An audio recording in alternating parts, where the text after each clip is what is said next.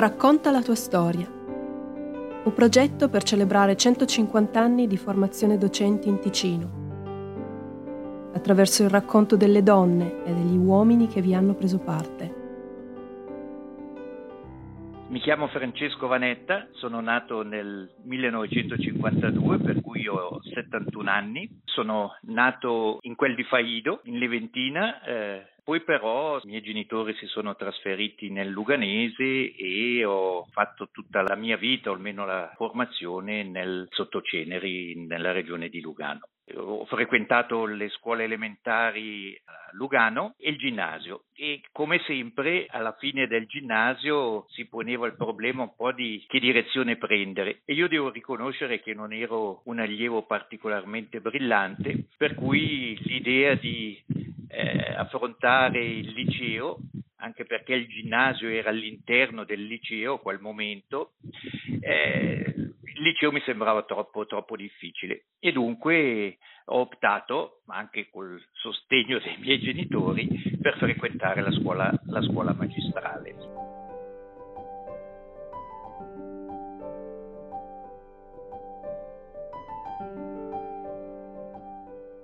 È stata un'esperienza dal mio punto di vista estremamente interessante, nel senso che i primi 2 anni erano ancora piuttosto di carattere soprattutto culturale, per cui non è che li abbia apprezzato in modo particolare, ma è soprattutto nel secondo biennio, quando si sono affacciate così le materie che possiamo definire professionali, e penso qui a filosofia, pedagogia, psicologia, didattica e anche le prime occasioni di incontro con delle classi, dei piccoli stage, delle lezioni svolte nelle classi. Ecco, per me si è aperto un mondo completamente nuovo.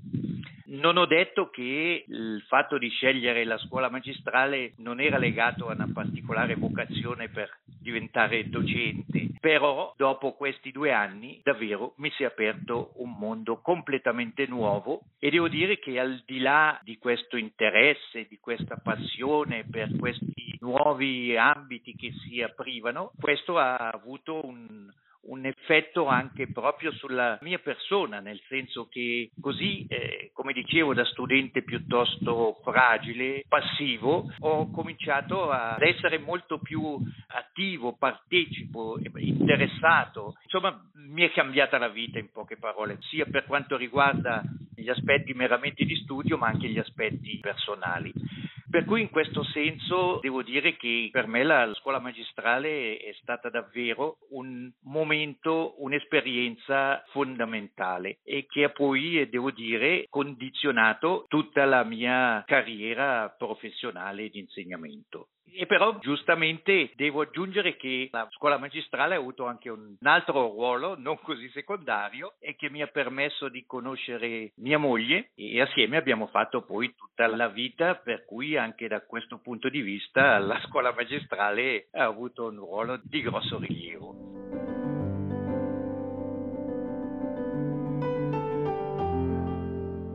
Ho frequentato i primi 3 anni nella sede di Lugano e poi, come era a quel momento, per la 4ª classe ci siamo spostati a Locarno. Una volta conclusa la magistrale, pieno di entusiasmo, di voglia di iniziare a lavorare, ho avuto la fortuna di capitare in un momento dove, al termine appunto degli studi, ho inoltrato il concorso come insegnante di scuola elementare in 3 comuni e credo che spesso è difficile da capire, ma i 3 comuni mi hanno risposto offrendomi una nomina già dal primo giorno di lavoro. Era un periodo dove praticamente tutti trovavano con una certa facilità posto. Le cose, come sappiamo, poi nel campo della formazione sono poi cambiate o insomma ciclicamente. In altri anni invece questo era molto più difficile. Per cui un inizio molto favorevole, ecco, e alla fine ho scelto l'istituto scolastico che mi sembrava più adatto per poter svolgere la mia professione e ho insegnato per 3 anni alle scuole elementari ed è stata un'esperienza entusiasmante.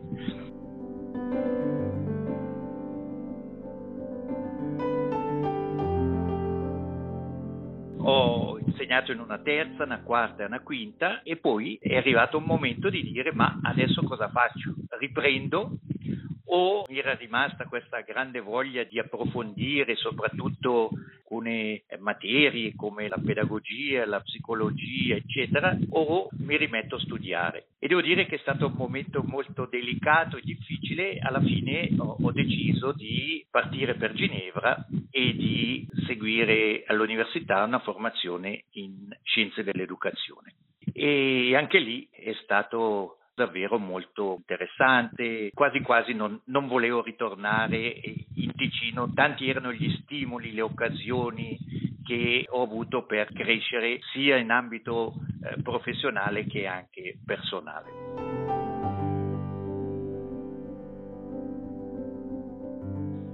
Rientrato in Ticino, lì la situazione era già un po' cambiata. A me sarebbe piaciuto appunto passare alla scuola magistrale a insegnare per esempio didattica o qualcosa, visto l'esperienza che avevo avuto, e niente, lì mi hanno detto guarda che addirittura qui stiamo lasciando a casa delle persone per cui posti non ce ne sono.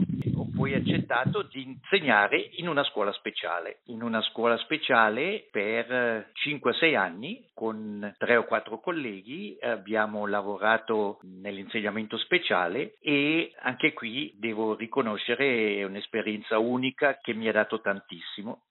Però questa fortuna che ho avuto mi ha poi permesso di avere altre opportunità, per cui dalla pedagogia speciale, dalle scuole speciali sono passato a lavorare per alcuni anni nella formazione professionale. Anche qui mi occupavo soprattutto della formazione professionale di giovani con delle difficoltà d'apprendimento, e poi all'ufficio studi e ricerche del Dipartimento, dove per una decina di anni mi sono occupato di studi sulla scuola, in particolare sulla scuola media, e infine per 20 anni ho diretto l'ufficio dell'insegnamento medio. Per cui, come si vede, un percorso variegato, però devo dire estremamente interessante, e per il quale mi sono sempre appassionato a tutte le funzioni che ho assunto, e tutte le volte che per una causa o l'altra ho deciso di cambiare sono stati momenti davvero difficili, perché si trattava di lasciare qualcosa che si apprezzava, ci si trovava bene, eccetera, per qualcosa di al momento sconosciuto, ma che poi alla fine si è rivelato sempre anche questo molto interessante per quanto riguarda la mia crescita e la mia formazione.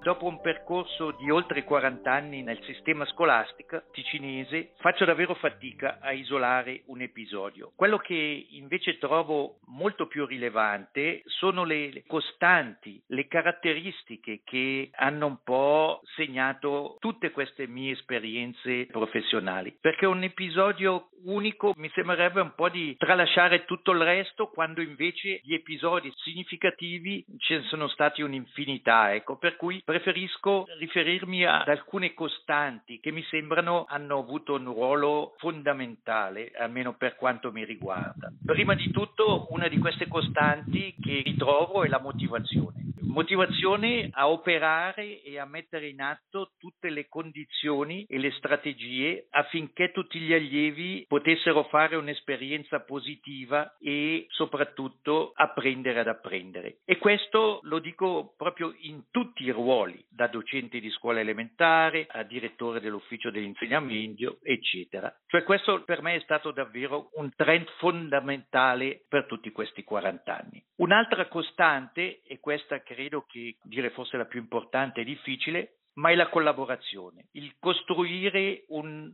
lavoro di squadra, sviluppare un lavoro cooperativo. È sempre stata una dimensione fondamentale, e posso assicurare che anche se si sono incontrate delle difficoltà, degli insuccessi, la collaborazione con colleghi superiori, con i docenti, con le famiglie, con i diversi partner istituzionali, per me ha rappresentato un presupposto indispensabile per promuovere una scuola di qualità innovativa. Da parte mia ho avuto modo di scoprire, di apprezzare persone straordinarie e soprattutto sviluppare azioni educative e progetti particolarmente incisivi proprio perché erano condivisi dalle diverse componenti in gioco. Ecco, io credo che questo è nell'ambito della formazione, dell'educazione in senso più lato, davvero uno degli elementi di fondo per avere una scuola che sia una scuola di successo e una scuola ancora una volta dove tutti sono partecipi attivi.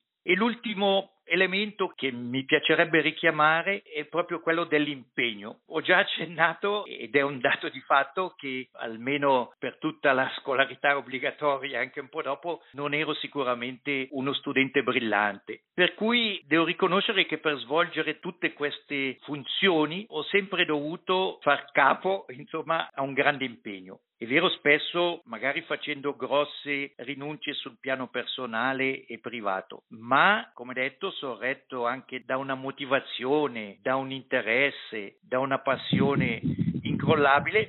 Mi è sempre piaciuto lavorare per e nella scuola e quindi ho investito grandi energie per svolgere al meglio i diversi compiti che mi sono stati assegnati. Io credo che davvero più che gli episodi sono questi gli elementi che hanno davvero caratterizzato in modo fondamentale la mia esperienza.